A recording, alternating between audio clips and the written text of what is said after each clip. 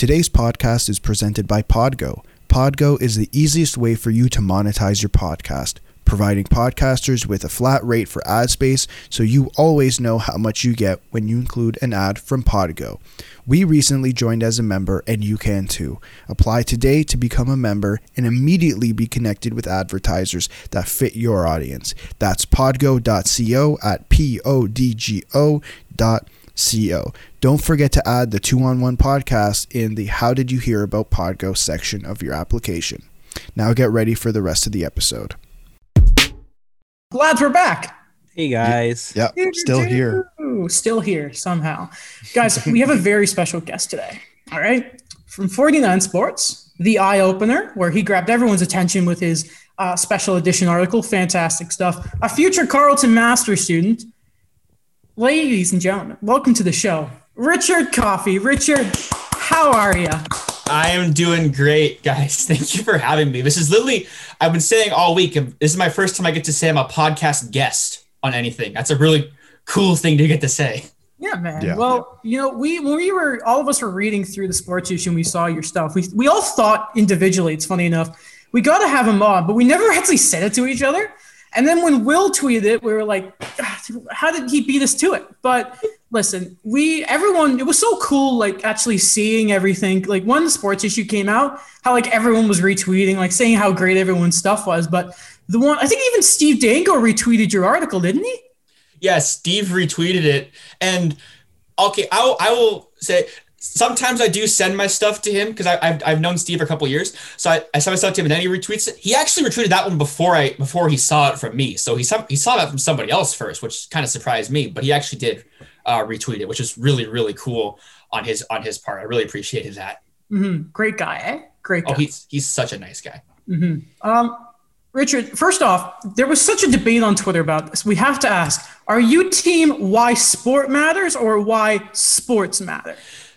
I am team why sport matters. I saw that debate with Will and Kat and everybody, but sports is like, I think it's what someone said. Sports is like the games, but then like sport is like the entity. It's like the philosophical side of it. Like sports is like a sports game, but sport is like, sport makes you think is how I like to look at it. I think that's a very good way of looking at it. I think the three of us were like, sports just sounds better, but that's actually I think we're just used to it. That's a good reason to say why sport, though. Can't beat that. No. So, Richard, you're a writer from what we've been able to see is just simply on Twitter, right? That you're not afraid to talk about the stuff that kind of no one else wants to. Sort of, the ugly side of sports almost, the real side of it, I think we can say. Is it fair to say from your article as well as I guess your own personal experience with sports, that's kind of the reason you're the writer you are? I guess you could say that. Like what I've come to learn since I've started, I wasn't originally in journalism and in writing. I was originally a behind the scenes person working in production with Ryerson Athletics. But in the last year, I got really deep into writing. And what I come to learn is I'm just tired of people just dancing around issues, and it whether it's in sports, whether it's in anything, like it exhausts me that people don't just want to talk or just want to be upfront about these things. Mm-hmm. And so that's what I've sort of tried to like, and I try and leverage my own experiences when possible to help like explain it. But like it's frustrating to try and just have people dance around all these different issues so much. Mm-hmm. You know what? It feels like definitely over the past, it really has been a year ever since the George Floyd stuff. It feels like there very much is that extra push because people like you have to take a stand, but you can't just. I think when like all the stuff with the NCAA women's weight room, it's like at the end, if you're not addressing this problem, you're part of it, right? I agree. Like I don't think that like. And I saw someone say that you shouldn't just say something for the sake of saying something, but it's about caring. And I think when you actually care and when you actually put the effort into whatever you're saying, then it actually like resonates. But like it's incumbent on everyone to actually try and like put an effort in to actually talk about these issues. Mm-hmm. Alec, go ahead. I know this is a bit of a cheesy question, but why now? Like, why did you write this article now? I was talking to some people this week, and I said it was entirely coincidence, but I loved the fact that the article dropped a day after all the Barstool nonsense, because like it kind of gave me some reassurance that hockey, that sport culture is not all that frat bro mentality. But what got me to the article was like I honestly didn't write that in that original way in the first draft. I completely had a completely separate article where I didn't have myself included in there whatsoever. And what my editor basically told me in the nicest way possible was it was terrible. So, and he was 100% correct. It was one of the worst things I've ever written. But and then that's why I added other stuff. But why I decided to do it now is just, I feel like at any time that an issue like this is important. And granted, the stuff about Barstool, yes, on Tuesday and all that, and all the frat bro culture sort of amplified the counterpoints to it. But there's never a wrong time for amplifying issues in sport culture, racial issues, sexist issues, homophobic issues. Like there's never a wrong time for that. And it coordinated really well with how with the drop of the sports special issue, I think. Yeah, I agree. Now, was there ever, I went through the article and I really liked it. I was just curious, was there ever a point where you realized like it was no longer worth it to kind of stay behind this, I guess, wall that you created in a way, because you talk about all those experiences, hearing the stuff on the ice, seeing the stuff off the ice. Was there ever a point for you where like, you know what, that's it. I'm going to break through that wall and show everybody who I truly am? For me, I came out in 2018 first to my family in 2017, but then publicly, I would say in October 2018. And what sort of, and it's completely different actually at the time. What sort of drove me towards it was I was working for Rams Live, which is Ryerson University's production team, and there was there's another crew member who was, because he's graduated now, who was openly out, and he was openly for about a decade before. And for me, it just was like a reassurance that it's possible in the sport media industry. It's possible to be able to work in this field in whatever capacity and be yourself. So that was sort of what drove me towards coming up publicly. But what got me to start doing this in something like what I wrote last week was back in May of 2020. I was reached out to by Jim Basinski, who's the editor of Outsports, the SB Nation website. And he had seen that I have a pride flag in my Twitter bio, and I responded to a separate thing. And he very basically was like, "Are you a part of the LGBT community?" And I said yes. And he said, "Do you want to? Do you have a story?" Basically, and I had never thought about doing a public version of my story like that. But then he after some chatting with him, he actually convinced me to. And then over the next couple of months, I wrote a 2,500 word piece for Outsports, which came out in July of last year. And that sort of was like the first time I realized my story, at least in its own small way, could have an impact maybe for somebody else's. That's sort of the lesson I've come to learn, and sort of I've come to try and approach it with. Tell your experience, or I tell my experience in my case, because maybe someone else has similar experiences. It'll help their experience. I think that's really sorry. It's just, I feel like the best part of your article was the mix of your own voice and the facts you had in it. I think that's what makes it really, really special, I think. I agree. I was very lucky to in that piece to have both Brock McGillis and Dr. Cheryl McDonald who are willing to chat with me. They're so nice and they are so well spoken. Like I talked to Brock a couple weeks back for this for over an hour, and the guy is the most like it's entrancing to listen to him talk about this stuff because he's so passionate and he's so straightforward, and yet you just never want to stop listening to him. Mm-hmm. Go ahead, Daniel. Yeah, Richard, I know like a big thing you've talked about and like being away from like the game on the ice, but still being a fan about it. You've mentioned, what has to happen at the grassroots. So I guess for you, in your opinion, what would you like to see in the game to make it more welcoming? Well, I look to what Brock said and he laid out a lot of examples that I unfortunately couldn't fit in the actual piece. But the big thing he said was it's got to actually be education.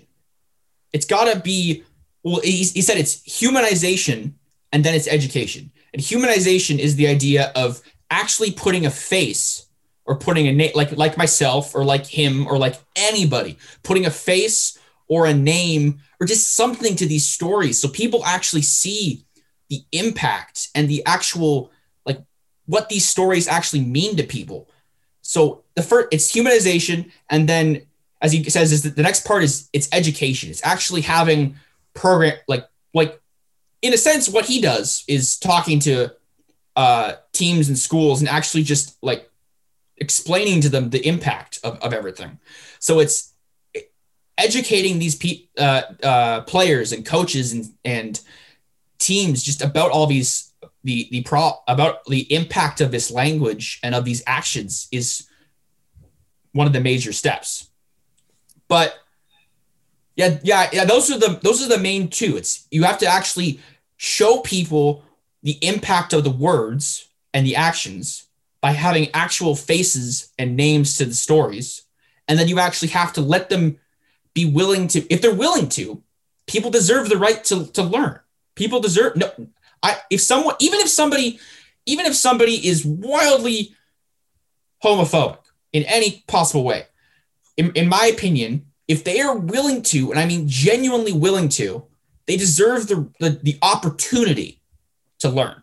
That doesn't mean they deserve, if they said something wrong, they deserve the opportunity to automatically be forgiven and get all their privileges and whatever it was back, but they deserve the right and the opportunity to learn from their mistakes. And I look to a guy like, you guys know that Reds announcer for the Cincinnati Reds who got caught saying the F slur on air back in August. Yes. That guy, and I was pissed at that when that happened back in August. But what I saw, and granted, it's only from what the Reds and what he has set out publicly. But what it looks like is he's a guy who actually took the time to learn and to talk to people. And he talked to PFLAG Ohio, which is one of the major LGBT organizations in the state of Ohio. And he actually took the time to realize, oh my God, what have I actually been doing? And what have I actually letting myself like be okay with? And well, that doesn't entitle him to immediately take up a job for the Cincinnati Reds again.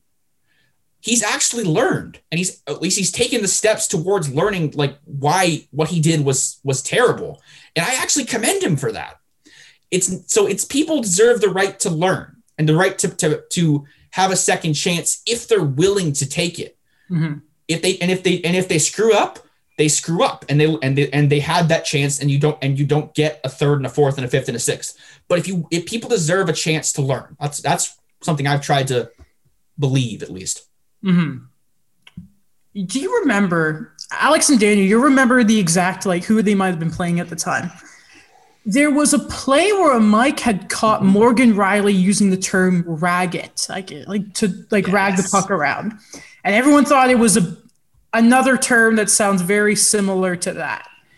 But the response right away, I remember online, I think even Morgan Rielly himself and the Leafs, they responded very, very, very quickly to it. And like, there's a certain coach that we won't talk about right now. But like, I wonder what you think about not the league as a whole. I think Daniel wants to ask you about that in a second. But the Leafs themselves, do seem to be a very, and I think we saw that with the Morgan Riley situation, they seem to be a very proactive, like very forward-thinking organization for that stuff. I agree. And I will say, when I heard the Riley situation, even the first time I heard it, my heart broke, because I'm a Leaf fan at heart, and I was devastated to see that. So I was very thankful that was at least some giant misunderstanding of words crossing over, thankfully. Mm-hmm. But I'm actually really impressed with the Leafs. Like, they do a lot of what Brock would call, and I would call to performative stuff, but that's the virtue of what a lot of LGBT-based initiatives are in professional sports. But they actually seem to have, like, to care, at least, and seem to be willing to hold players. They are willing. We saw it. They're willing to hold players accountable when terrible things like the Riley thing happen. Remember, they were shocked. Like Kyle Dubas said, like, I couldn't believe Morgan Riley would say this. He's someone who's actually been, like, openly supportive of the initiatives we're trying to do. Mm-hmm. So I actually do agree that the Leafs are one of the more, they come off as at the very least one of the more, like, open and progressive organizations in the National Hockey League. Mm-hmm. Dan, go ahead. Sorry, they were playing the Lightning. The Lightning, okay. Yes. Thanks, Alex. Yeah, so you also mentioned in the article too about, the NHL trying to do, Pride nights, but, that's, like, really not enough. So what do you feel that the league as a whole has to do to kind of, catch up with more of these initiatives? I adore the quote that Brock used for that. It's like having the parade before you win the cup. And when I first heard that, my mouth dropped. That is the perfect quote. It's because it's the idea that you're doing all this celebration without actually putting anything on the ground, or not even on the ground level, at any level. Like, where is the consequences for players who are using this type of language? Where are the consequences for coaches who are using this type of language and who are harassing players and saying all these things to players? Where is any of that? But then at the very top level, you have, like, you're selling merch and you're having a puck drop and you're doing all these things. And sure, to some degree, that's nice and it's sweet, but that doesn't help anybody. Having the guys wear Pride tape on warm up and then refuse to wear it during the game, which is a whole other thing, but have it wear for warm up and then that doesn't actually help anybody. Like, if I was still someone in the closet, I wouldn't, like, seeing that doesn't actually help me. That's just, I keep going back, as I heard Brock say, that's for the marketer, that's for the accountant, that's for the person in the front office. That's not for the actual people in the league or the people in the stands or anybody. It makes them feel good, but doesn't actually do anything. So it's about, like I said, it's the humanization, it's the education. It is more than just suspensions, but it's suspensions, but it's greater suspensions and greater. It's increasing those, but also trying to add humanization to suspensions and fines. Like, have them talk to somebody, have them do what Tom Brenneman did. Talk, like, if they think that that's okay, have them talk to, like, Pride in Toronto or just anybody if they're from Toronto, but, like, you just have them to their local organization, connect them there. These teams have connections in that sense. So it's about actually putting in the effort below just the surface level. We're going to put a Pride logo on our hat and we're going to do a puck drop with a person, because that doesn't actually help anybody. I guess in terms of, like, these initiatives and these messages that are coming out from the NHL, I guess, why do you think hockey has just been kind of, because I'm not saying, like, any other league is perfect or anyway, but in terms of, like, initiatives are speaking out, why do you feel like hockey's so insular with this, or they're always kind of the slowest one? Hockey and hockey culture is I never thought of this, but when I was talking to Brock, he gave me this philosophy, and I thought it was 100% true. Hockey is so insular because when you look at regular sports, or not regular sport, when you look at a sport like basketball or like soccer or even football, those sports are played at school for the most part. Or like those are sports that are played that can be played in a school. So you have more opportunities for diverse interactions with people of different racial backgrounds, social economic backgrounds, in any capacity of that. And then you have teachers who are mandated being on club teams, and you have so many different ways to actually have more protections in place. But hockey, you don't play hockey at a school. You play hockey at a rink. It's separate. It is its own world. And that's what's one of the biggest things. It's the bubble. It's essentially a giant bubble that builds around it because no one's watching what's happening. When you're a kid even in non-school based hockey, even in private minor hockey, when you're a kid, once you pass the age of 12, there's no parents in locker rooms. There's not even coaches in locker rooms. It's kids. It's people of the same age talking to each other. So it's the entire culture of hockey breeds insularity, and it breeds repetition over and over and over again because it's so separate from everything else. Go ahead, Alex. It's not about, my question's not about this article, but I saw you wrote a piece about Mike Babcock, and obviously, if a couple months ago, honestly, time feels like the same. So when he was announced coach for University of Saskatchewan, I don't remember, but it was just after he had been hired. And then he kind of went on his media tour. I'm really curious as to what you thought about the Christine Simpson interview that he did on Sportsnet. I like Christine Simpson's work, but that was not a good interview.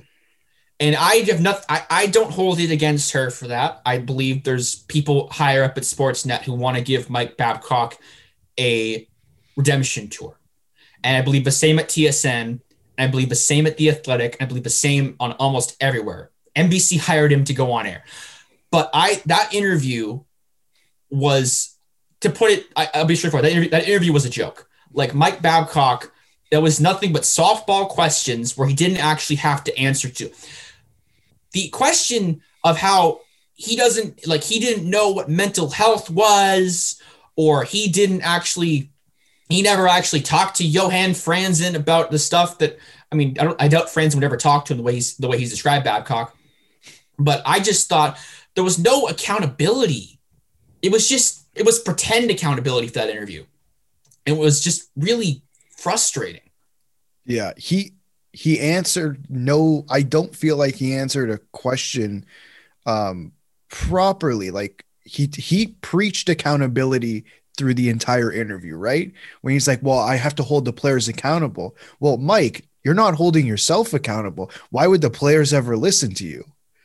It's like 100%. Like I think people blew, and maybe it's just me, I think people blew the Marner situation a little bit more out of proportion than it actually was. It was not good. It was very not good. Yeah. But when you compare it to something like what happened to Johan Franzen, like those are not even in the same area code of problematic. But it's just he kept, in that interview at least, and then in everything else I've read or seen about him, he's just skating past trying to be accountable, or he's like, oh, it was just what we did, or it was, or I didn't know I was doing something wrong, or it's okay, fine. If you're Mike Babcock and you don't know what mental health is, which was one of the dumbest things I've ever heard in my life. But if that's the case, if Johan Franzen is basically like traumatized, and I watched the video he did. It was in Swedish, so I had no idea what he said, but I read the English translation. But the dude was in tears. The dude looked like he was absolutely, just thinking about Babcock was bringing him to tears. Like, if you don't know, that's fine. You don't know, but like, you still owe him an apology. You owe some accountability for what you clearly put this guy through. And he didn't do that. And I was so frustrated by that. Yeah, I was not happy about it either. I made my thoughts very clear. I remember that episode very well. The next day, I got texts from people saying, I've never seen you so upset about something. I'm like, I'm sorry. Like, he was the coach for 5 years. Like, he didn't build this team, but he was around for the maturing of Matthews, Marner, Nylander, et cetera, et cetera. There's no reason Mitch Marner should have a smiley face on his hockey stick. Like, it was bizarre to me. But my last question is, do you think Mike Babcock ever coaches in the NHL again? I mean, that's a question for, well, according to one rumor, he was talking to the Habs a couple weeks ago. That's what somebody broke that. Yeah. I was going to tell you, Mike Babcock has read my story. Really? Yes. I have been told that he read the actual piece and he had no comment, but he has read the piece. That's what I've been told. Of course. Wow. Of course, yeah. That's cool. And I'm sorry, what was your question before? Do you think he ever coaches in the NHL again? I mean, that's just really up to, does a team want to take on the baggage? Because this is not the last we're going to hear of the Mike Babcock baggage. There's two there, especially if they start getting him up towards an NHL coaching job. He's not staying at U of S forever. I can tell you that right now. He said it himself. He's staying 2 years max is what he's basically told most media outlets. But beyond that, it really depends. Like, does a team like the Montreal Canadiens, if they're not keeping Dominic Ducharme at the end of a season, do they want to take on the baggage that is Mike Babcock and everything that comes with that? I mean, sure, you might be successful. You might win a Stanley Cup in 2008 and 2 gold medals with the best hockey team in Canadian history, but also you got all the other crap that goes with it. So, like, it's just up to, and it's the same question I posed in the thing. It's like, it's not my call to make. It's U of S made their call. They are okay with that. And an NHL team will have to make their own, whatever that may end up being. I remember seeing Ben Steiner tweet about that Habs thing, and I just screamed, thank God he doesn't speak French. At least, as far as we know, he doesn't. Unless. He can stay away. Stay away. No. But he went to McGill, though, and that means he can speak French, apparently. Richard, no, don't do this to me. No, please. No. Ducharme hasn't been perfect, but we'll deal with it. Listen, the past 30 minutes has flown by. You are a positive dude, a joy to talk to. Thank you for coming on, Richard. This was honestly so fun. Oh, this is my pleasure. I'm excited to I really appreciate you guys asking me. I really appreciate getting the opportunity to, like, talk about this stuff because it's fun and it just adds to the conversation, which is just what the idea is. Mm-hmm. I think also we need to take a second. I think I'd like to thank you for writing that article because honestly, I said it earlier. It was the best article of the sports issue for so many different reasons. And do you know what? Like, when I first started reading about, like, the beginning parts of you and you talking about, like, your experiences, I'm not gonna lie. I think there may have been a tear. I mean, but listen. Hopefully, we can do this again in the future. Absolutely. Yeah, hopefully we can talk about the St. Pat jerseys and how they just need to throw them out the window. And I could talk about that for a bit. Yeah. No, it's my pleasure, guys. Thank you so much for having me on. Mm-hmm. And check out all your stuff again for 49 Sports, The Eye. Am I missing anything else? Go ahead and if you want to find me, I am on Twitter at _rich_coffee. You can find my work, some of my stuff at The Eye Opener, and my main stuff is on 49sport.com. Mm-hmm. And it'll be in the description. Mm-hmm. All right. Okay. We will be back in a second. We're going to talk about the Habs finally won in overtime. The Leafs got a much needed win. And for some reason, Taylor Hall is open to re-signing in Buffalo. We will be back in a second. All right, guys, we're back for the rest of the show. First off, how lovely was Richard to talk to, honestly. Great interview. Great guy. Great guy. Yeah. Yes, that too. Mm-hmm. We'll definitely have him on to talk about the Leafs in the future. Great guy. And we should also mention on the Wednesday episode, we will have Will Baldwin returning. We're going to talk about the Ryerson sports issue. We're going to talk about some goalie stuff. I'm sure he's going to try and debate Brodeur versus Waugh with Daniel. I will be on Will's side with Waugh, but don't mind me. All right, I'd like to acclaim Alex. I'm not taking sides. As my bannerman. Please don't get me involved. All right, guys, we're gonna have Martin Brodeur on the show as well. Defend himself. Thanks, Marty, for coming on. The thing is, honestly, as long as you link Enterprise around the car, he'd probably come. Yeah. Oh, dang it. All right. First thing we should probably talk about. Darren Dreger reported on Insider Trading, apparently, that Taylor Hall is open to all options, including re-signing in Buffalo. Now, I believe their losing streak is up to 13 now? Exactly. You know what? So... You know what I think this is? He's just tired of moving. Listen, I get that. 100%. I get that. Okay? Because he's been, from Edmonton, Jersey, Arizona, now to Buffalo. But, if you're him, they don't have yet. It's 13 straight losses, 9-1 in the last 10. Minus 40 is their goal differential. Say with that. Well, everything going on there. They still don't. We talked about it last week. They don't have any staff. They can't scout because they don't have any scouts added to that. So no help is going to be coming. We've seen how they've had to bring in Dan Girardi to go save Rasmus Dahlin's development. I get you want stability, but is Buffalo where you want? Cool question. Yeah. This was the first thought that came to my mind. Okay. Would Buffalo give him more than anybody else? Ask Jeff Skinner. That was your answer. That was what I was thinking too. That I think a big thing we talked about in the offseason was he took the 1-year deal as a kind of a prove me kind of thing, because I really didn't think he bought into the whole Buffalo's, on the up and up kind of mentality. I think it was kind of like a show me kind of deal to rebuild his value, and you're not getting anything in the open market compared to what Buffalo gave him. No. He has 16 points in 29 games, and that is with 2 goals. Which, again, $8 million. You need to do both. That's been the knock on. I remember when he signed in Buffalo, just being like, oh no, I kind of wanted the Habs to take a shot on him. And meanwhile, Tyler Toffoli is just ruining lives right now. I have a question. Yes. Did Arizona replace his production with Derek Brassard? Okay.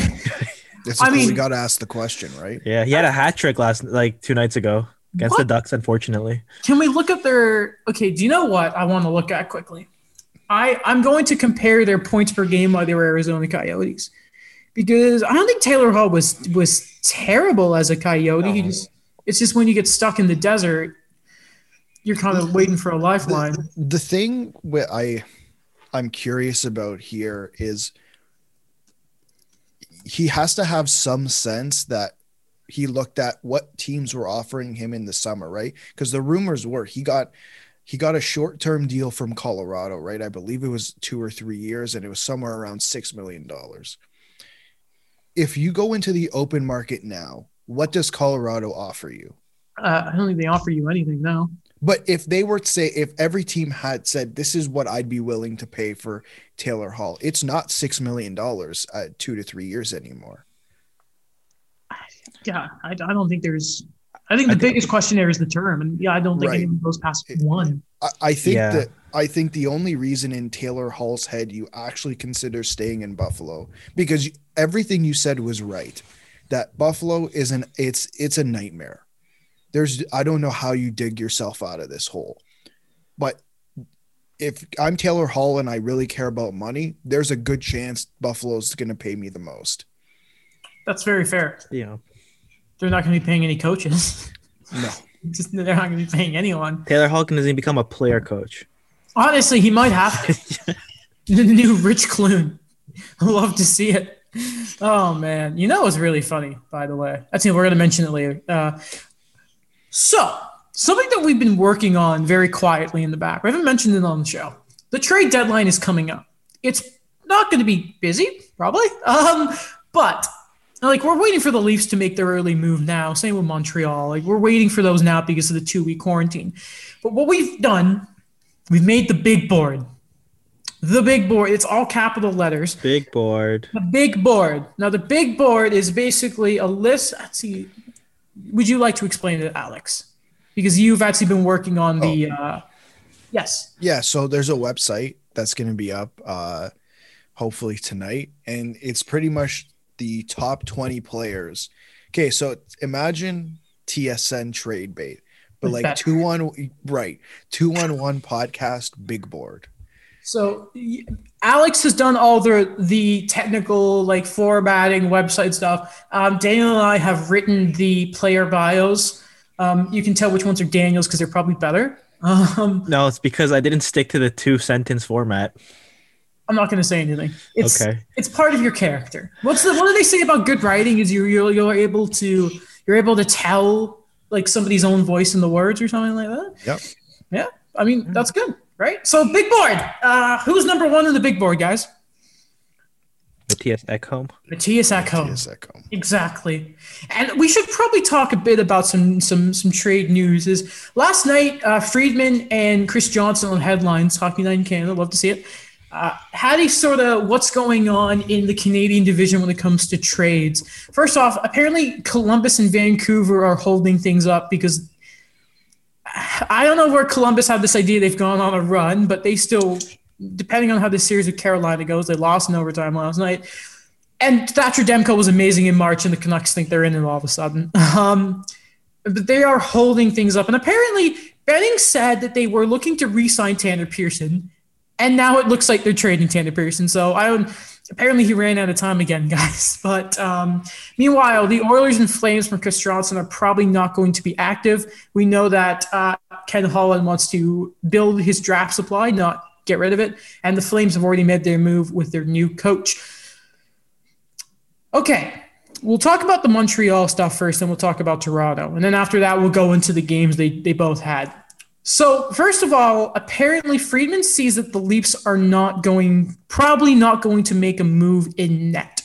I want to get your guys' thoughts on this to start, because and we spent a long time last episode talking about this, and Friedman has just made that complete section kind of pointless. I thought we were friends. He liked my shoe. He recognized you the one time we saw him. How dare he? Unbelievable. He gave me a firm handshake when handshakes were okay. Yeah, he's like, thank you for coming out. Oh, remember that. Yeah, remember handshakes? Oh, my gosh. Going to sporting events. Wow. Anyway, though. Live are going. Yes, but it looks like the Leafs are sticking with Freddie and Jack Campbell, who is finally back and played very well last night. I'm personally not as surprised. And here's why. Like, I think there's more to it than just acquiring another goalie, right? If it was that simple, they would probably do it. Cap, adding, like, if you want to add, you have to make a decision here, because the guys you're going to add have cap hits that are like Bernier's, I think, is $3 million. Dubnyk's close is 2.5. It's like 2.6. Like even Merzlikins, let's say, is 2. Is he 4? He's $4 million. He's $4 million. The cheapest guy is Chris Drieger at $700K, and that's not going to be easy to take out of Florida. So you have to decide what is your priority here, because you can't make a move for all three positions without making massive pieces move, like having lots of movement.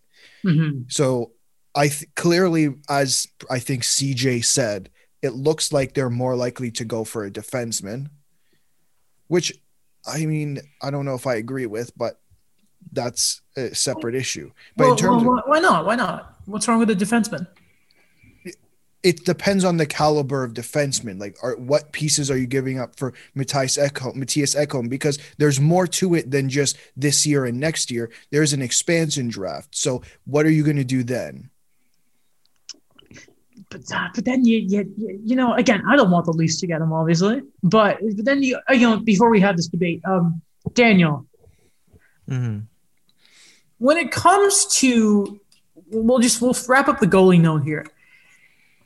Do you kind of read this also as that the Leafs are either comfortable or they think Freddie will bounce back? Or is it a sign of he hasn't played a lot this year because of injury, but they have a sort of level of confidence with Jack Campbell? I think it's a double bind in a way. I think on the positive side of things that they believe Jack Campbell's could ride the hot hand and, get a few starts in that, you're going to get arrested, Frederick Anderson finally. And what we kind of saw with Jack Campbell, coming to the Leafs, that he finally plays that role, that, that blip of injuries in the early stage for him is kind of gone. And I think the other side of this is it's just where what Alex said, the Leafs are just where they are with the cap, where they are in this weird situation where do you go out and get somebody else added assets, added money here and there for a what if, knowing that, you have a Frederick Anderson that has proven before that he could be consistent and you could go with him into the playoffs. But this time knowing that, you can't play him the same amount of games, the same frequency that you had before. It's just that added adjustment right now for Toronto. So I'm just trying to get this figured out because I believe one of the rules is with expansion, obviously if you have a no move clause, depending, because Bobby Ryan was a bit weird with his, right? Like waivers and such. You have to, one of the options is like 3D a goaltender, and is it, how many forwards is it? Seven. Now, what's the second option? Is it just a total play? Eight skaters. 8 skaters, 1 goalie. 8 skaters, 1 goalie. Okay. So let's talk about the defenseman then. Because I've been on the train of if you can get an Ekholm, then it is the Tampa Bay situation of, yes, is there a bit of ice time concern? But then all of a sudden you can have on one side of your defense, it can either be Morgan Riley's night or it can be Jake Muzzin's night, or it can be Ekholm's night, right? Yeah. The reason I side with not getting Ekholm is assuming that they're going to go out and get a forward. Because if I had 2 offers on the table, I said, here's a top 4 defenseman or here's a top 6 winger. Right now, based on the team, I would be more inclined to pick a top 6 winger. Now, I'm not saying I would not take Matthias Ekholm. I 100% would. But in the situation that we're with and like the cap space that is non-existent for this team, I'm more inclined to say, okay, make the money work for a forward right now, because again, even if Travis Dermott does not come back next year, say they have to trade him, or he's claimed, you still have Rasmus Sandin, who clearly Kyle Dubas thinks is going to be an NHL player very soon. So sorry, Daniel, you're going to go ahead there? I just kind of thinking about like when we talk about these big names that it just, again, I've used this as a template for so many things, is the Jake Muzzin trade, where the way Toronto is, the way their cap is, the way they've been with where they are drafting, it's just, you only could get like that one big move like every so often where you'll for sure trade your first, but then you'll like look into like that prospect pool of like, maybe I'm not going to touch a Sandin, I'm not going to touch an Amirov. So like, what am I going to look at in the system? Mm-hmm. And it has to be, I have the same issue as you. I can't pronounce them, but it's the Finn. Alex, how do you say it? Which Finn? Hirvonen? No. What Finn are you talking about? There's multiple. Well, any of them then. Go ahead. Well, who was the one on the World Juniors? But anyway, like, it's whoever it is. It has to be, yeah, because of course you mean there, Daniel, is the reported asking price is the Muzzin deal. It's the 1 and 2. It's the first thing in the prospects. Okay, how about this for a second then? If we're talking about a forward preferably, what forward does it have to be though? To, let's say, if you either have the option of Matthias Ekholm to improve your team or this forward, who does the forward have to be? I think there's 2 names. Okay. I think it's Forsberg or Raquel. Yeah. Like I don't see them if the opportunity arises that we can go acquire Ekholm or Nick Foligno, I'm taking Ekholm because I think you can spend less draft capital and go and get a Bobby Ryan type for a lower end draft pick, and I'd be okay with that. Mhm. But I think you're not, if you're going, it's Ekholm versus who, it's 100% can't be a rental, and it's probably Raquel or Forsberg. Mhm. Okay. And then on the Montreal front as well, Friedman says that people are not buying what Marc Bergevin is selling about not doing anything at the deadline. And Lying to us. I'm inclined. Oh, it's Bergevin, right? I mean, Right. like, I'm inclined to. I'm on that train too because last night was a roller coaster of a game for Montreal. And again, we're focusing on That the was fun. Leafs. And for some people, it was fun. For others, it was stressful. And again, in a second here, we're going to focus on the Leafs in 2 games versus the Flames in Montreal, Vancouver. So hold on, folks, if that's what you're here for. So the goals that were against Montreal last night, though, were a clear indication that a defenseman is needed. Because as good as Edmondson has been with Jeff Petrie, the problem comes with you cannot have these two. And Edmondson's not a terrible skater, but he's not the puck mover that a Jeff Petrie is. And that's, you cannot ride Petrie and Edmondson for 6 more weeks. It's just not, it's not an option at this point. And there were, I think most of the Canucks goals were just pure like breakdowns, right? There was one where Nick Suzuki was behind the net with 2 Canucks on him, and he tried to throw the puck around, and then he just completely coughed up. Jake Virtanen's right in front. Another goal was Brandon Sutter was screening Carey Price behind 3 Montreal Canadiens. You know, and, you know, what are you going to do there? And, I mean, one was a power play goal, and, you know, you're not going to stop Brock Besser, but there's a hole there, and there's just no way, guys, that Marc Bergevin does not make a move for a defenseman. Surely not. Yeah, like I think this is just a GM being a GM there and saying, oh, you know, I'm not gonna make a reactionary move after Ben Sherratt goes down. I think that's more for him just to say to the public or to the media so it doesn't absolutely blow things up. And I think, you know, I would be very surprised if he doesn't make a move. I'll keep it nice and short. Mm-hmm. Okay, so I have a question for Adam Sure. and Alex as well. But if that is the move, who's the preferred guy? I'll let Alex go first here. We all know my answer. Yeah, I think me. I mean, I think Adam's answer is the correct answer, right? Sammy Vatanen, is that who you're going to say? Listen. Okay. This is what I'm going to say to you. Alex Burrows has done wonders with the power play. And I think a guy who can play on the left is very good at zone entries and exits. Sammy Vatanen is the guy. And I will not get off this page. I have been so to it. Like I've never in my life left a comment on an article before until Marc-Antoine Godin for The Athletic did an article about some of the like trade targets. And I just kind of put Sammy Vatanen ? Like I think I'm tweeting every other thing Sammy Vatanen. I think I might even done it on the show account on Twitter, and I never use the show account because it's Sammy Vatanen. That's the move. Or I was actually reading this article. I think it was a Dmitry Filipovich article from 2018. It was talking about defensemen who were good at the breakouts, and it was between one was Brandon Montour. I forget who the third defenseman was. Jonas Brodin. It was Brodin, Montour, and Vatanen. And when it came to zone exit, Vatanen was up there, right? It's just, you know, since then he's kind of been stuck in New Jersey. And then, you know, it gives credence, Daniel. You were suggesting Brandon Montour last week. So maybe that's another option. It's just, I think I personally have married myself to the idea of bringing in a Sammy Vatanen. And listen, the only reason Lehkonen got in last night is because Tyler Toffoli's out day to day. And I don't want to trade Vatanen because I think he's too useful a player. But I mean, Lehkonen, sorry. But like Ducharme just seems to look like a part of him. So maybe that's where you make the deal work. Victor Mete could also help with that because I don't think he's standing. But then you wonder about the 2-word quarantine. Like that's a big concern. Anyway, though, shall we go into the Flames and Leafs or the Habs and Vancouver Canucks to start here? I'm looking at the game.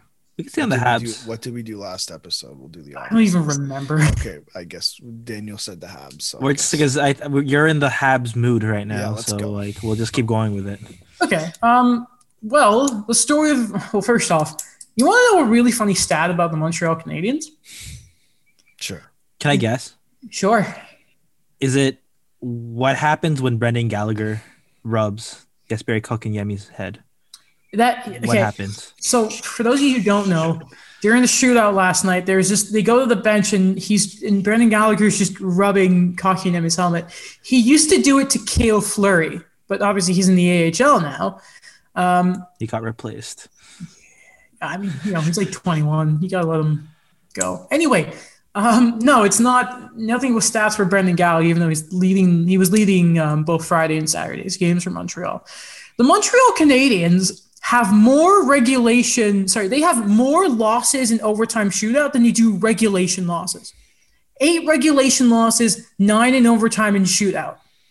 The story last night, though, they finally win outside of regulation in the shootout thanks to Tomas Tatar. They finally win with the retro reverse jerseys.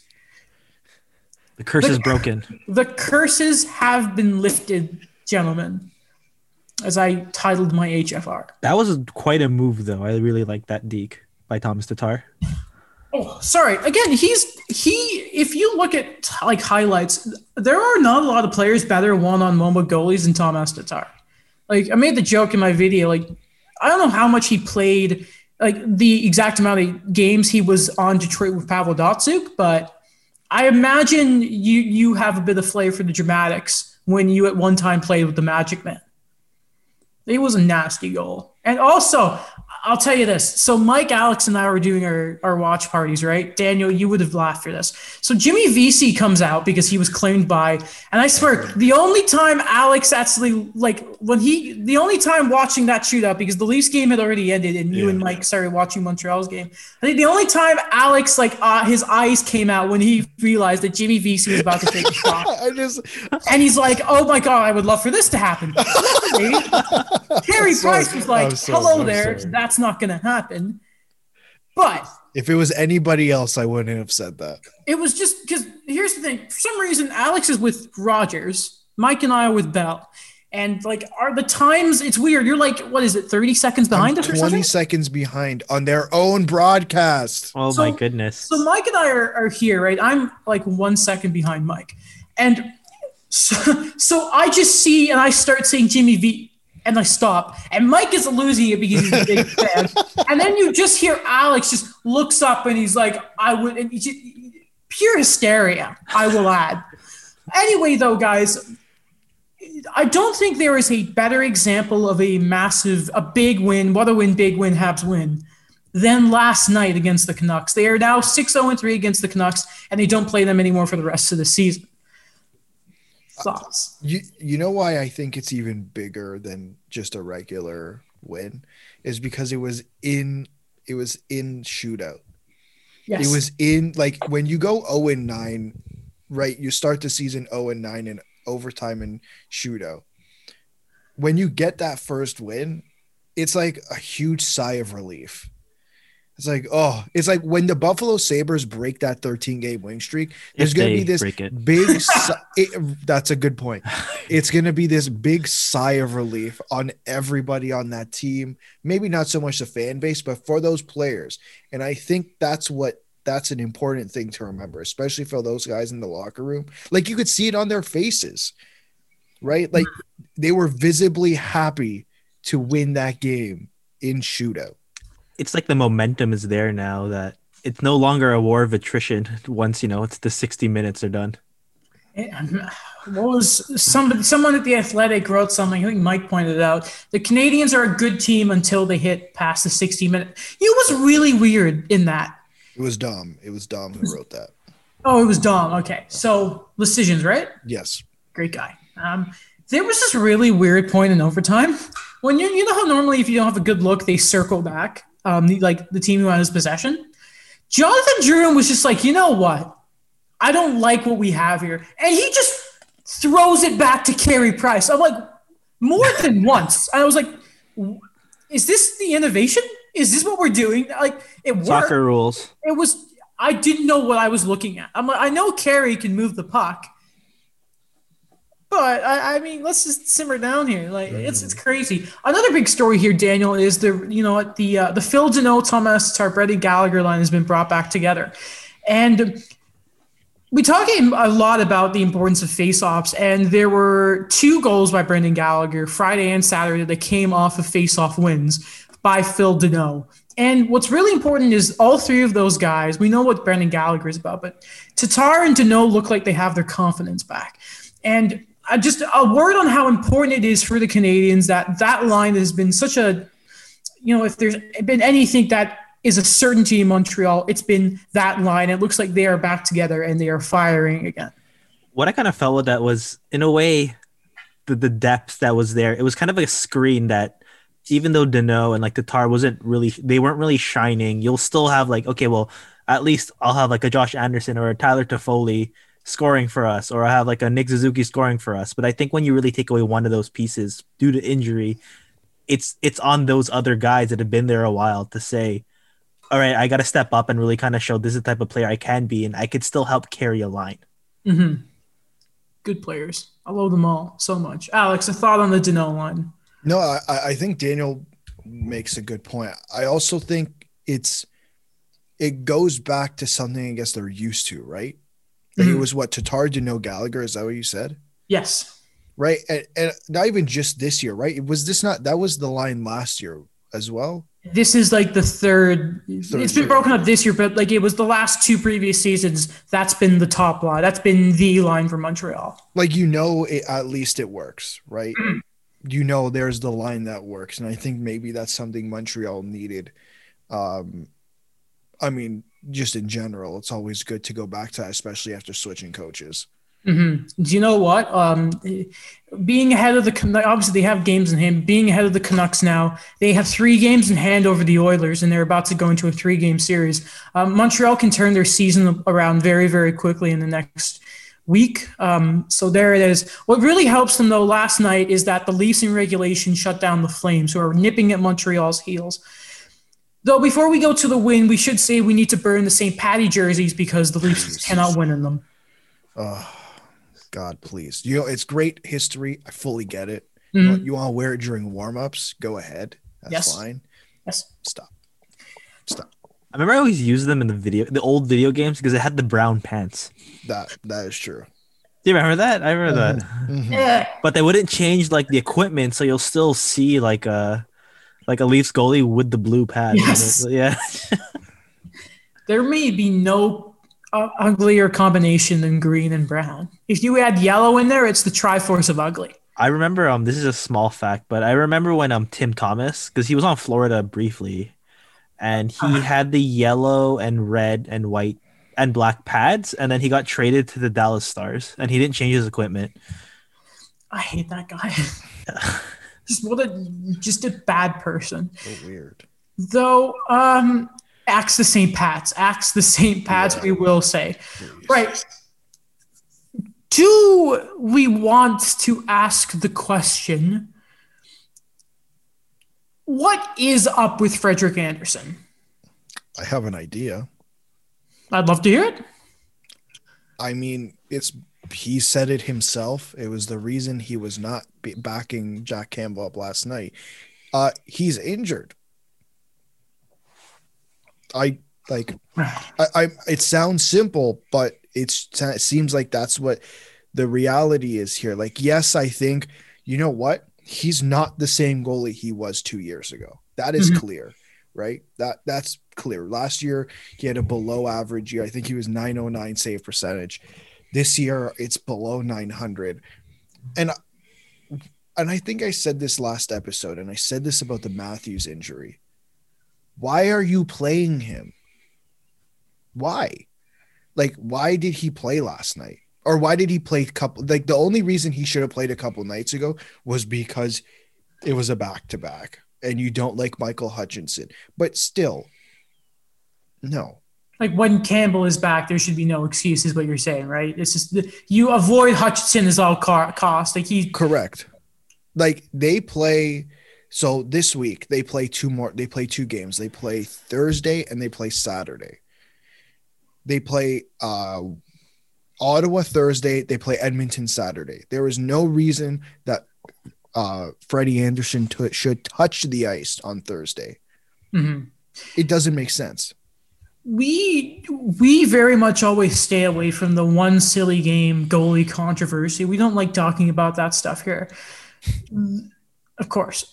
But let's say down the stretch here, by the time Freddie is healthy, and let's say Jack Campbell is just lights out here, do we have a situation where it is, let's say Pittsburgh, let's say that Frederik Andersen is Marc-Andre Fleury, and let's say that Matt Murray is the sort of, let's reverse it. Let's say that Fleury is Hutchinson in this scenario, and he will start the first few rounds of the playoffs, but maybe the moment he starts looking down a bit, which was Daniel, I know, I'm sorry, I have to. Did you mean Jack Campbell? Because I don't like the Fleury to Hutchinson comparison. Wouldn't Hutchinson be Jeff Zatkoff? Did I say Hutchinson by accident? Yeah. I'm like, sorry. wait, Hutchinson be Zatkoff? Let's say that Jack Campbell is Marc-Andre Fleury, okay? Okay. So he will have or even let's say Philip Grubauer when the Caps won. He will maybe, if he proves that he takes the net, he'll be the guy for a bit. Even into the playoffs. And then is it a question of the moment he starts to falter, we give it to Freddie? Or do you wait until then the moment Freddie is healthy or hockey healthy, because they're two very different things? That's true. Does it go straight back to Fred? What is the play, as we like to say? I think you give it the safe game. Like it's not an elimination game. That's what Mike Sullivan did. Remember against Tampa in the conference finals with Pittsburgh, where Matt Murray looked like he was faltering, and then you have a very healthy Marc-Andre Fleury come back in, and then he didn't really have a good game. Well, they lost in overtime. He didn't really have the best game, but then you go back to Matt Murray, just kind of trying to find something. But you'd be very, very very safe with that. Like if I use another example, it's and I'm gonna go very back on this, by the way, guys. 2006 conference finals against the Edmonton Oilers. Jean-Sebastien Giguère is away because his wife had a kid, but Ilya Bryzgalov had the hot hand, and you kept him until he started faltering, and then Giguère, they lost, but he'd still do pretty well in like the last two games. Mm-hmm. Yeah, I think I agree with that. That idea as well, as if you're running with the hot hand until he is not hot anymore. Then what is the leeway for Campbell? How many bad games does he have to have consecutively to say, all right, you've lost a chance? In the playoffs or in the regular season? Let's say the regular season from now. Because in the playoffs, it should be a game by game, like game by game. You don't screw around when you get there. Right. I think there's a couple factors here. What's the division situation? Is it really tight to get first place? If it is, I'd say again, taken on a game by game basis. If it's not, hey, let's go back to Freddie, see what happens. But there's no giving up on Campbell. I think we have we have to understand Freddie he's not coming back after this season. It is highly unlikely. And you now have Jack Campbell for another year at 1.6, and you have to fill that other spot. But I have this feeling that they have some type of trust in Jack Campbell. I'm not entirely sure why. He's clearly a good goaltender. But he's only played 68 games in the NHL. That's where my concern, that's my biggest concern right there. Is that he's only played 68 games. And you know what? He had some pretty decent numbers in front of a garbage LA Kings team, which I guess gives me some confidence, but I need to see him more before this happens. So that's why I think let's run with the hot hand. In the regular season, I say you give him a couple bad games and then you say, hey, Freddie, this is your opportunity.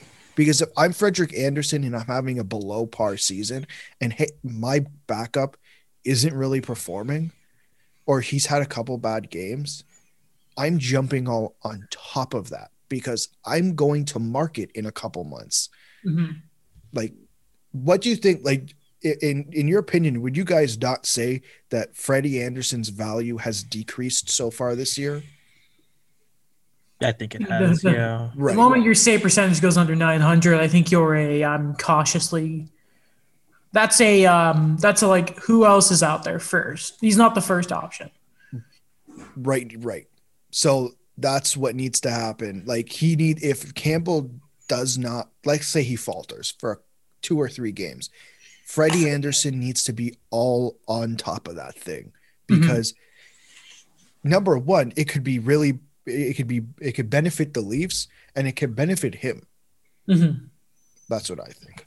I think I agree with that, what you said, where Jack Campbell, as much as he's been very consistent, especially for being a reclamation project after, his very brief stay with Dallas, it's true. The volume hasn't been there enough for me to say confidently, like, we'll see how this goes. He's the new starter kind of thing. I think like everyone's still on that high of how he's been able to play the last few games this season, but also with Frederick Anderson. I think the one thing I just like to say is, like, I applaud him for how he's been able to deal with the Toronto market, the Toronto media, all this stuff, because this is the second time, like, if he does get supplanted for now, this is the second time it's happening to him in his career. You remember, like, he was sharing the net with Victor Foss, and then John Gibson comes out of nowhere. Well, not really out of nowhere. He comes in at 19 or 20, and he takes the net, and then Anderson's traded. So for that to kind of happen to him, and for him to, play the amount of games he has and just really be how he has been with the media, I just like to applaud him for that, no matter what happens moving forward. Yeah. Great Dane. Great Dane. Just before we move on, I think it's important to say, like, when you go on social media, I feel like all they do is work in extremes. It's either he's the greatest thing to happen to this team, or he's absolute trash, which both sides are absolutely couldn't be more wrong. It lies, like most times, somewhere in the middle. He's still a good goalie. Goalies are beating, man. Right. I think when we go from, like, people on social media especially going like that, hot or cold take, the two extremes. Yeah. I like to call that the Justin Pogge theory.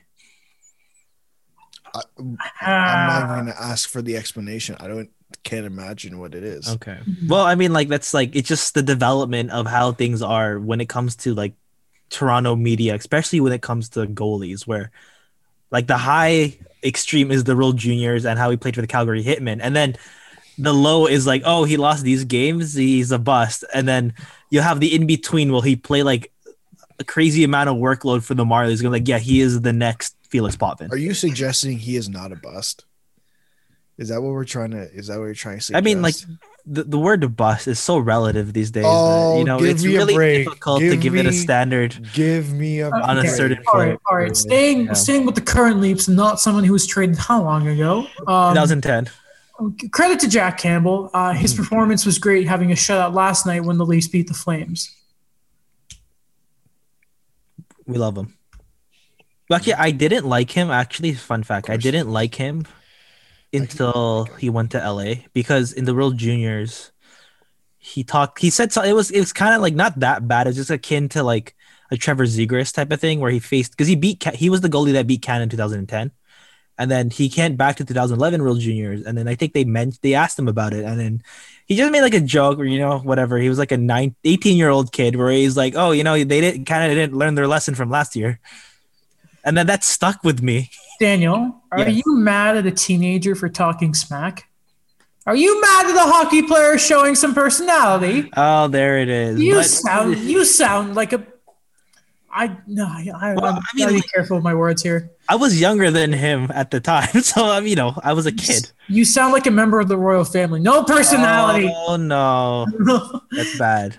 We don't like the royal family here. Prince. We never mention it here, right, Adam? I'm not doing more. It's funny. I stayed with the Justin Pogge on. I was on topic. I was on the Toronto. Really? You're staying? Okay, hold on a minute. Let me just look something up really, really quickly. Justin Pogge, I don't even know how to spell his name. I don't care, because he retired. He's still playing in the Dell. Yeah, see, I'm picking a current guy. See, When was his last NHL game, Daniel? Uh, 2008, 2009. He hasn't played in the NHL for a decade. He's not relevant. We don't need to mention him every other show. I didn't mention him last few shows, I think.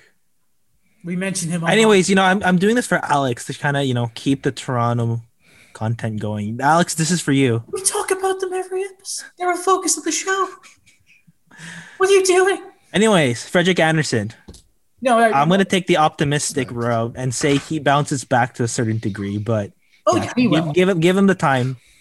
Listen, he's not 8-9. He's not. I almost said Sergei Bobrovsky bad, but yeah, so he's not Sergei Bobrovsky bad. He's not this year Carter Hart bad. I mean, I'm messing with the Flyers fans. I think Carter Hart will bounce back, but of course he's going to the Mike way though. Yeah, you have to say how Mike says. There you go. I'm not from Boston. Got a hat. No, Mike's not from Boston either. Yeah, but he acts like it. Okay. It's Carter Hart. I have a lot of respect for that man. Carey Price's rightful successor in this league. You can't tell me otherwise. No, who's going to argue with you? I'm not. It's not Chris Driedger. Make sense. What? No. Okay, shall we look at the Central Division then? Sure. All right. Okay, well, as you know, every Sunday we are doing a preview for each division and their trade deadline, how it's going to look, I guess. And today we are doing the Central Division. Next week, we don't even know yet, so we're not going to tell you. Starting with the Carolina Hurricanes, they are obviously going to be a buyer. They have cap space somehow. Great deal for Sebastian Aho, former Hab. Love to see it. They can probably use goaltending depth because Mrazek has been hurt. At one point, he had a .9 goals against average because he played 2 games. And forward depth. Guys, I propose that if there is any sort of deal to be had with the Carolina Hurricanes and getting a depth forward, it has to be Eric Stahl. For the magic of back in the day. What year was it again, Daniel? You're good with this stuff. What year did they win? 06? 05? 06, yeah. 06. Great year. What was going on in 2006? The Phoenix Suns made it to the conference finals with half their roster injured. That's not – did they win? They didn't win. But Steve Nash won his second MVP in a row.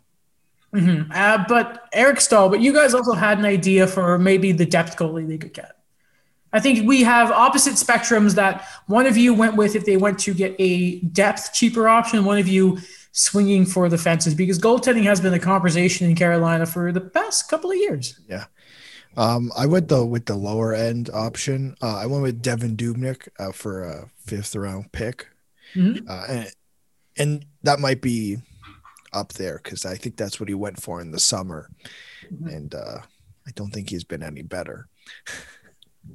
I think that's fair. Daniel, you went for the let's go swing for the fences here. What kind of deal did you look at? Yeah, and I think I went for that because I think that it's been quite a few years already where they just keep bringing in goalies, seeing what they can do, and not really having a solid starter or anything. And, we all like Alexander Nelkovich in the World Juniors for Team USA, but I don't think he gets, the full starting position yet. So I think they go to they go to Columbus and they get one of the goalies, and I think that you're gonna center around one of your top prospects because you really can't keep everybody for the expansion draft. So what I mentioned was the package is gonna be focused around a Jake Bean, a Hayden Fleury, or a Dominic Bach, with a few other picks to get a goalie with some security and with some consistency. Because I think Carolina's in a place right now where they're in they're in a win now situation with who they have, but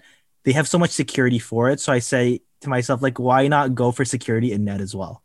Mm-hmm. That's fair. That's really fair. I mean, listen, I don't know what you're thinking having James Reimer in when you're going against the Bruins in the playoffs. I'm sorry, but if we got to keep going back to history, we have to mention the good and the bad, don't we? Superman versus Kryptonite. That's Oh, I'm sorry, Carolina. Go get a goalie, please. We all want them to be good, but they're such a wagon now, the Canes, but it's just every time they get to the postseason, it's the same thing now. They're not well, anyway. I hope they don't get Brind'Amour side, by the way, and it's come on to Montreal. Why not? He's from Ottawa. He probably speaks French, hopefully. Anyway, Tampa Bay don't have any money. They are somehow against the Kucherov we don't know what exactly is up with Kucherov. People are calling shenanigans, but they don't seem to need him right now because they're still right there at the top of Carolina in the Central Division. Oh, they're shenanigans. Mm-hmm. So for Tampa, we're going to wait because, Alex, I think you had a deal that we're going to come back to a little later with Detroit, I believe it was, or are we canning that? No, canning that. Okay. Daniel, did you figure out your Tampa trade? I can't remember if we went there. I just said that they're going to go for a goalie. Yes. And to make the contracts and money work, you're going to see Curtis McElhinney and like a low-end pick for like a Devin Dubnyk or a Jonathan Bernier. With money retained like crazy from the other team. Which, listen, Steve Yzerman, I'm sure, is like, listen, there's been some sort of shenanigans there with Detroit and Tampa Bay. Like, we've seen it. There is always whispers of it. Who knows what's going to happen with like Tyler Johnson. Remember, there were rumors with that. They're weird. I looked at if they were getting a depth goalie, they could just get Devin Dubnyk, who's not great, but it feels like he's the kind of guy that all of a sudden is going to get to Tampa Bay, and it's like, I'm great now. Somehow, because it's Devin Dubnyk. Weird guy. Okay, the Florida Panthers. Alex, you looked at they need probably a third pairing defenseman to work there, playing with Radko Gudas. Who do you have there? You're not going to like this. We'll see. Unfortunately. Yes. I have Sammy Vatanen going to the Florida Panthers for prospect Riley Stillman and a 3rd-round pick. I hate it. Sammy Vatanen, he's a Finn. Kotkaniemi Armia. They'll be friends. It makes sense. Even though Finns are lone wolves. But anyway. I love Finland. Valtteri Bottas. I love Teemu Selanne. Yeah? Well, I mean, talk about a top-line player. The Panthers also need a top 6 center, Daniel. They're not going to get someone with the prowess scoring of Teemu Selanne, but transition. Boom. Go. Yeah, I think and I've mentioned it before, they're in a precarious situation where they can't really commit a lot of money, even though they do have, a pretty solid space right now. But I think that, you're going to have Barkov and Huberdeau wanting longer terms. You absolutely have to pay those guys. I don't think they're going to touch their pipeline. That prospect pool is pretty good right now. And I don't think Billy Zito wants to move a lot of things around. So I don't think of Forsberg or Raquel, who really are not the most comfortable guys, being, the guy to be center. So I say they get one of Minnesota's centermen. So it's going to be Nick Bodino or bringing back Nick Bjugstad. And the reason I say this is because they're both UFAs. Bjugstad's a known guy, and he's really rejuvenated his career in Minnesota. He stayed healthy. He's been consistent. He has about 13 points, 28 games. He's a +4, big body guy. And with Nick Bonino, it hasn't really worked out too well with him, but he's a proven winner. He's a guy that could get the face-offs done. He's someone that you could put on the special team, someone that, is what we've said before so many times, is a locker room guy that they could bring in. And why I say this, because this probably has to be a quick fix, because the way they're playing, I never expected them to play how they are with that top 6, when I jokingly said it was Jonathan Huberdeau, it was Alexander Barkov and friends, but they've been able to get the most out of a Wenberg, a Duclair, and a Carter Verhaeghe. I was about to say, I saw those hero charts, man. He's looking good. A lot of money. He's making a lot of money thanks to Alexander Barkov. So great player. I think a big thing for them now is kind of keep it going and maybe add something, but don't go too far with that, because I don't think they're in that position yet. You know what I like about Nick Bonino? I feel like Quenneville just looks at it and he's like, Vermette all over again. Let's do it. Yeah. I like it. I like it a lot. Whatever happened to Vermette? I know he's old and probably retired, but where did he end up? He retired as a Duck. The Ducks. They could be doing better. Chicago, who are surprising everyone this year, doesn't look like they're going to be big buyers. We just kind of came to a conclusion that they're going to try and get whatever they can for a Janmark or whatever. But there have been rumblings about Dylan Strome maybe being on the way out. So what I thought here is, okay, listen, maybe it's not worked as well as they hope with a former teammate in Alex DeBrincat. But he can, he's a good player, and he had success of another former Erie Otter. who need a top 6 player. Maybe this guy can even be your second line center in the future if Nuge walks away. With $1 million retained, because this team has no money, and they're going to send to try and help out the salary Alex Chiasson. And if you need to sweeten it, you send Raphael Lavoie because you don't need any centerman because you got McDavid. You're going to have Draisaitl, and you're going to have this player if necessary, but hopefully he'll be on the wing. And that is he's going to Edmonton to play with Connor McDavid. Where were they? Was Strome 3 or 4 that draft? He was third. Third. That's it. They're the former teammates who lit up and terrorized the OHL together. Dylan Strome will be an Edmonton Oiler. This is a fun fact. This has nothing to do with the Oilers. Good. But there was another dominant Erie Otter that was playing. Connor Brown? Yes, there it is. Of course it was. Yeah, everyone remembers that. I wouldn't hate that deal. No? I don't think so. I mean, maybe I'm going way too much on chemistry with McDavid because, I do think maybe things didn't work out with DeBrincat, but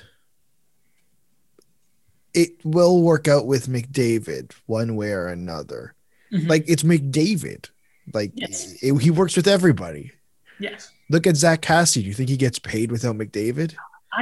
I saw that contract again the other day. I'm like, how in the world did he get that? What are you doing, Edmonton? Right. Looking at Columbus, we've just sort of put them their salaries, right? That would be the smartest course of thinking here. We've talked about David Savard and maybe a Winnipeg, a cheaper version of Ekholm, right? Yes. So looking at Nick Foligno, lads, we had a few teams in mind, but there's one that maybe could use some help on the wing because a certain captain is gone. Who would that happen to be, Alex? The New York Islanders, who lost Anders Lee for the rest of the season, which is unfortunate. You lose a captain, you bring in another one, I guess. Nick Foligno, obviously. And I have him here for just a second round pick. Now, obviously, if there is a bidding war, they're probably going to have to add a prospect or something to that. But let's just say Nick Foligno to the Islanders for a second round pick next year. Mm-hmm. Looking at Dallas, they're also a weird team because the injuries have absolutely riddled them all year. And, Sagan and that, but then COVID as well. Just their games played, they were a complete mess, not to mention the disaster that's in Texas. A lot's been going on with that team. And Ben Bishop's hurt again, and it's just a mess. So, but the big piece we've looked at here is because in the past, like Alex has mentioned, maybe there's a fit with Alexiak going to Toronto. You know what? Yeah. I think he's a Toronto guy, isn't he? Jamie Lessig? Yeah, he is. Yeah. So we looked at Andrew from the beaches. Yeah, beaches of Lake Ontario. Love to see it. So looking at Andrew Cogliano, that was a guy we sort of looked at and trade him. Daniel thinks I'm selling low on a certain Bruins prospect. So I had Cogliano going because they have been trying to find a second line right winger for David Krejci forever, right? It feels since Iginla. So yeah, you remember that. I don't either. Anyway, what a player that he was a bruiser. I don't know if bruisers, but you know what I mean, the style Iginla played. But on a Bruin, it's no, you're too nice a person. You shouldn't be. Bergeron, so you shouldn't be a Bruin. It's just weird. So I have Cogliano working with some sort of way with Boston. Maybe the pick doesn't matter. I'm saying the fourth because what else do you really get for him? And you may think, Adam, what about you're going to throw someone else in there? I'm throwing Jack Studnicka. Because I think that guy, I don't see a future with him in the Bruins because I think Trent Frederick has come in and just stolen everyone else's job with the way he's played, just how well he fits the identity of that team. And Daniel, I don't think I'm selling low on Jack Studnicka. I just don't think there is a place, and I think it's just best that they move on from him. I don't know how much value Jack Studnicka has around the league. I don't know, because my original thing was he was going for a draft pick, but if I'm thinking about if you're going to bring another player to kind of make the things work, I would, and I don't know if this because you talk about value of this player because they're around 22, 23. Like I traded Zachary Sinishin before I traded Jack Studnicka. Yeah, but there's something special about those 3 consecutive first rounders, though. You have to keep them forever. Yeah, 'cause you can't look like you lost. No, exactly. I see both sides, but I think the thing I'm starting to lean more on Daniel's side, but just for the reason of, well, like their centers aren't getting any younger. Krejci's 34, Bergeron's 35, and I don't know what their plan with Studnicka is, but you're gonna have to fill these holes eventually. Like, is Charlie Coyle a center or a winger? What's the isn't he debate supposed to be? Wasn't the big contract for him because he is the successor to David Krejci? I thought that was always. I don't know. I He just mean, hits a lot. I guess, yeah. But he's also played lots of wings, so I guess that's where I side with Daniel and saying, well, hey, it's always nice to have this guy who can play down the middle, because if it's just you're throwing in a guy to throw in a guy, I don't know if you necessarily want to throw in a 22-year-old who's who could have a future with this team. World Junior gold medalist, I don't understand. The thing is selling. Like you gotta give. Yeah, you got to give something. Yeah. I think it's just also like I picked Sinishin not because of the position, like that's one factor. But another thing too is like I find it to be a PR move. Okay. For Sweeney, like, yeah, we're on a last name basis now. That like it's just a PR thing where it's like I'm gonna get a productive quality guy for this mishap I had at the draft.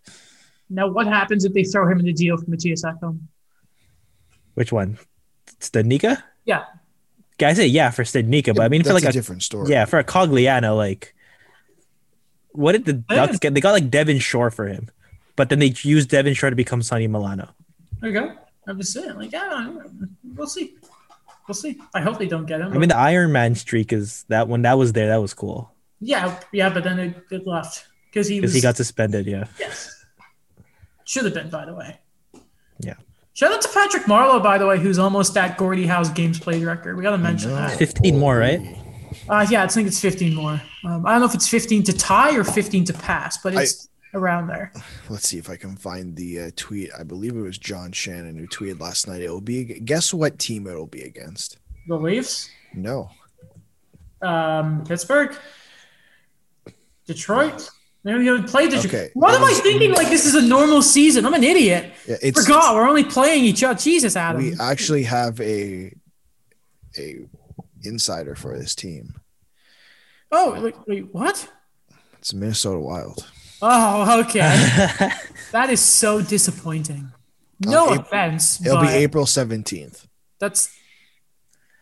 Are we gonna watch? What? We should live stream it and discuss it. You're about to surpass the record of a guy who I think Gordie Howe played in like 4 different decades.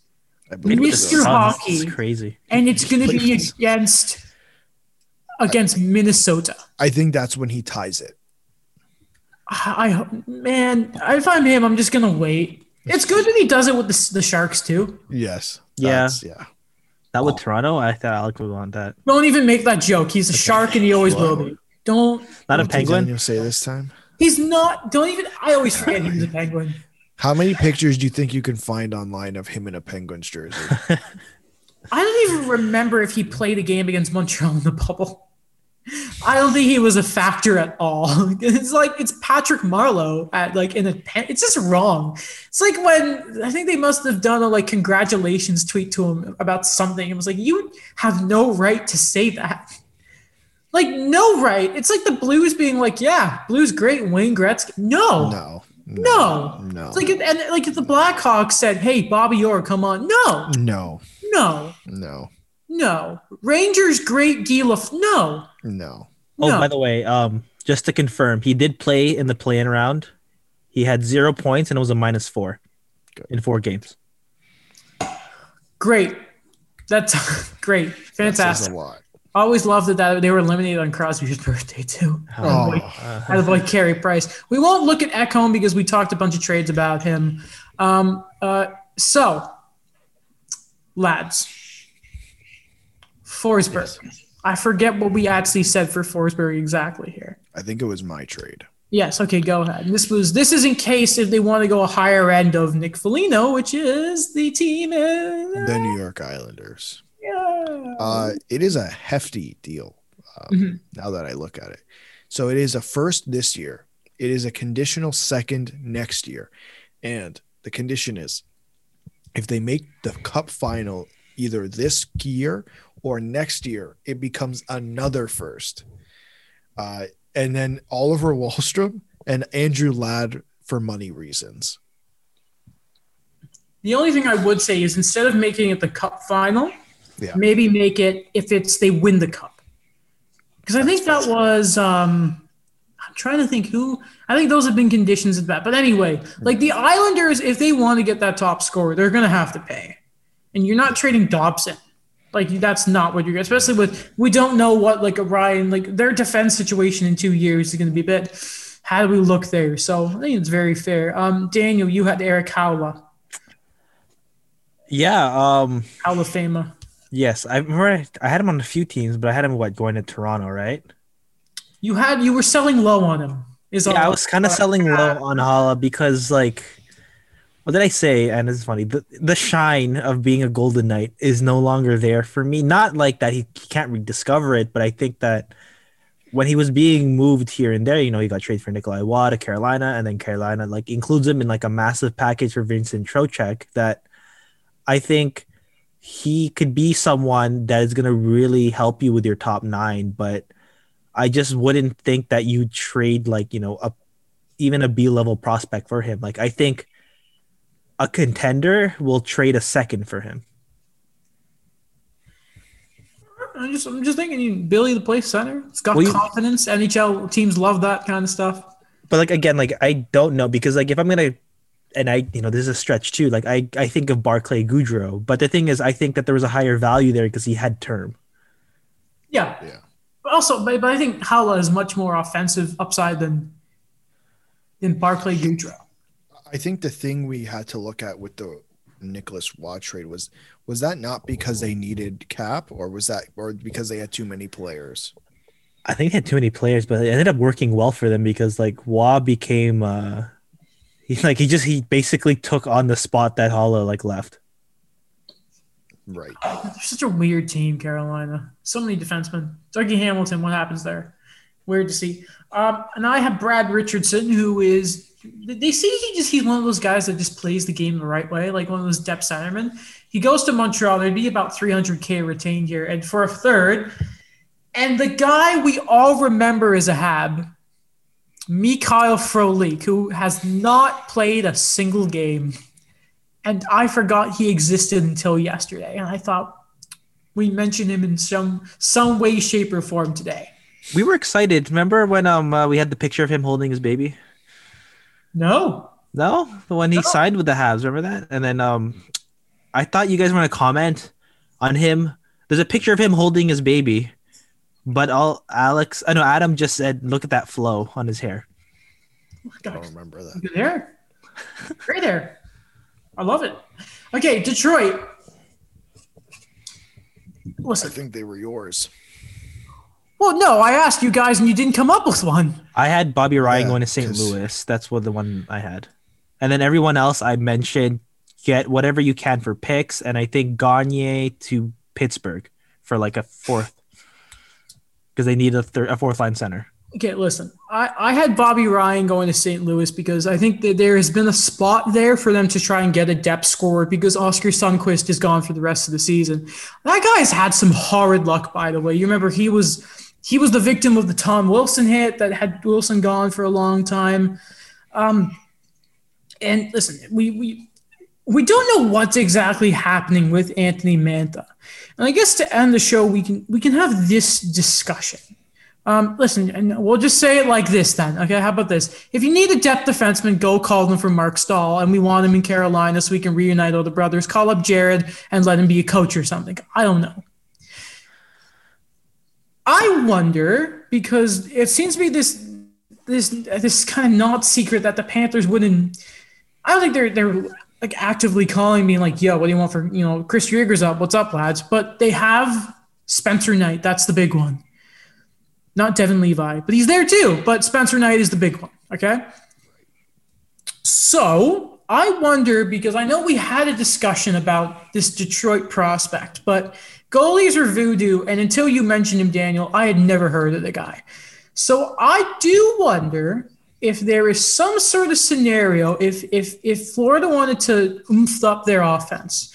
And it just feels like Mantha would be a player Quenneville would like. You know what I mean? Yes, I agree. Like he can kind of be the Andrew Ladd, throw my body around, and he has a scoring touch, right?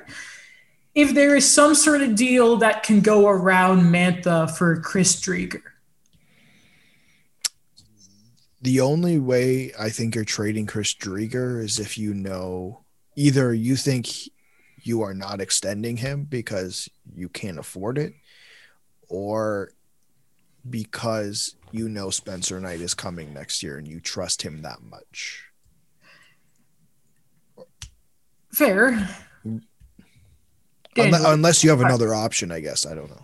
Yeah, it's just kind of like, I think like the one thing that, because I think it does make sense, but I think for me, it just, what are you going to commit to Chris Drieger after this season? That do you really see him as a legitimate number one? And when you think about like, the other assets coming in the deal for an Anthony Mantha, that how high are you selling on a Chris Drieger? Like, are you going to get like another second back, another prospect back, or like, is it going to be like more or less like a 1-for-1 with some compensation here? Well, if Detroit needs to sweeten the pot, I have their thingy up here. They got 3 second-rounders, and this is before they make any deals before the deadline, which they will.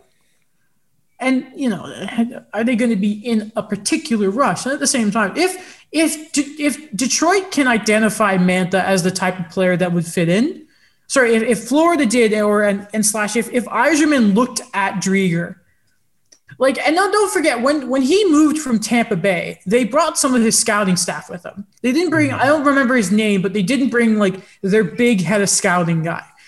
But it's still Yzerman and still some of his staff. And I don't know if there is a better evaluator of talent right now. Honestly, it's just a bit of fun here, a bit of discussing point, because I don't know, I like Anthony Mantha. It just doesn't feel like Detroit's really into him. It doesn't feel like Jeff Blashill is in love with him. I understand why. I thought he was going to be like a pillar there. I thought he was going to be someone that was going to, play well and be part of like the solution that the Red Wings are trying to get to. Yeah, I thought the same as well. Like when they signed that contract extension, I'm like, okay, and I thought it was pretty decent for Anthony Mantha, at least. Like he had been, I think last year he got injured, and after that clearly, I guess, I don't know, it doesn't seem like it's gone great for him, and that's unfortunate. But I really thought he could have been, he's not the guy you build around, but he is one of the pieces that surround your core. Mm-hmm. He was on pace to score 30 if he was completely healthy last year. Right. And that's on Detroit. And right. That's why it's so odd to me that they're because I remember hearing about Anthony Mantha possibly being traded, and I just never understood, and I still don't understand why that is. What changed between last year and this year? I guess the coach doesn't like him. It's weird. One more guy I want to ask you guys about, because I think this guy's getting a bit of an unfair shake. People are comparing Connor Garland to Ryan Dzingel as the guy who has to score. And I just do not agree with that at all, because it's not like Connor Garland is there has always been word around him. I remember, he's one of those gems that Jeff Merrick's talked about before. Mm-hmm. He's one of those guys who's got 25 points and 30 goals. It's not like he's just, last year he had 20 goals. This year again, in a regular season, he could probably hit 20 again, but it's not like he's got this wicked, stupid shooting percentage. He just feels like one of those really, really solid, he almost reminds me of a Connor Brown, I don't know if that's fair. It's just I don't get why, if you're Arizona, why the word is getting out about Connor Garland. Maybe he doesn't want to be there. I don't know. Well, who would right now? No, that is true. I think it has more to do with. You're right. Like, it doesn't make sense. Why would Arizona want that out there? He is probably one of the bright spots on the team. Now, I get he's 25, I believe, around there. Yeah, he's 25, and he's probably gonna get paid in the summer. But like, man, like, you're only trading Connor Garland if you can restock the cupboard here. Yeah, partially. Like, I get Connor Garland's not going to get you everything, but you have no first round pick this year. I don't know what much you have down in the AHL and overseas, etc. Mm-hmm. But that's the only way I'm saying I'll think about touching Connor Garland or moving Connor Garland. Sorry. Okay, well, I believe that is everything for today. Yes. Okay, right now we decide next week. Do we want to? So looking at our trade deadline stuff next year, do you guys want to do the West or the East? I think last episode we said we were going to end on the East. Okay, perfect. So we'll do the West. Next week, we'll look at Vegas, Minnesota, Colorado, St. Louis, LA, Arizona, San Jose, Anaheim. A lot of sellers. Yeah. And, yes. And what are Minnesota? We'll see. Conservative sellers, maybe we can say. What position do they do? Find out next time on the 2-in-1 podcast. Yeah. Thank you to VoiceSet, as always, for being a fantastic platform for the show. Again, thank you to Richard for coming on. Great time. Great guy. Next episode, fantastic guy. Yeah. Lots of positive energy. Next episode, we're going to have good old Will on. Great guy. Love that guy. Great guy. And what Larky did with the special sports issue, special edition. It's been a long day. We've been on the Zoom call for about 3 hours.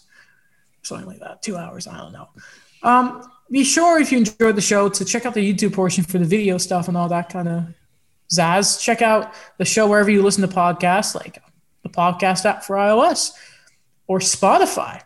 That's a good site. Not really. I'm not a massive Spotify fan. You can check out Alex's blog, my YouTube channel, as well as my Piece for the Eye special issue. Daniel's stuff for the Eye Opener and the Hockey Writers. And I think that's everything. We will see you at the turn of the century. I don't know why I said that. Goodbay. Wednesday. Wednesday, sure. Blue Moon.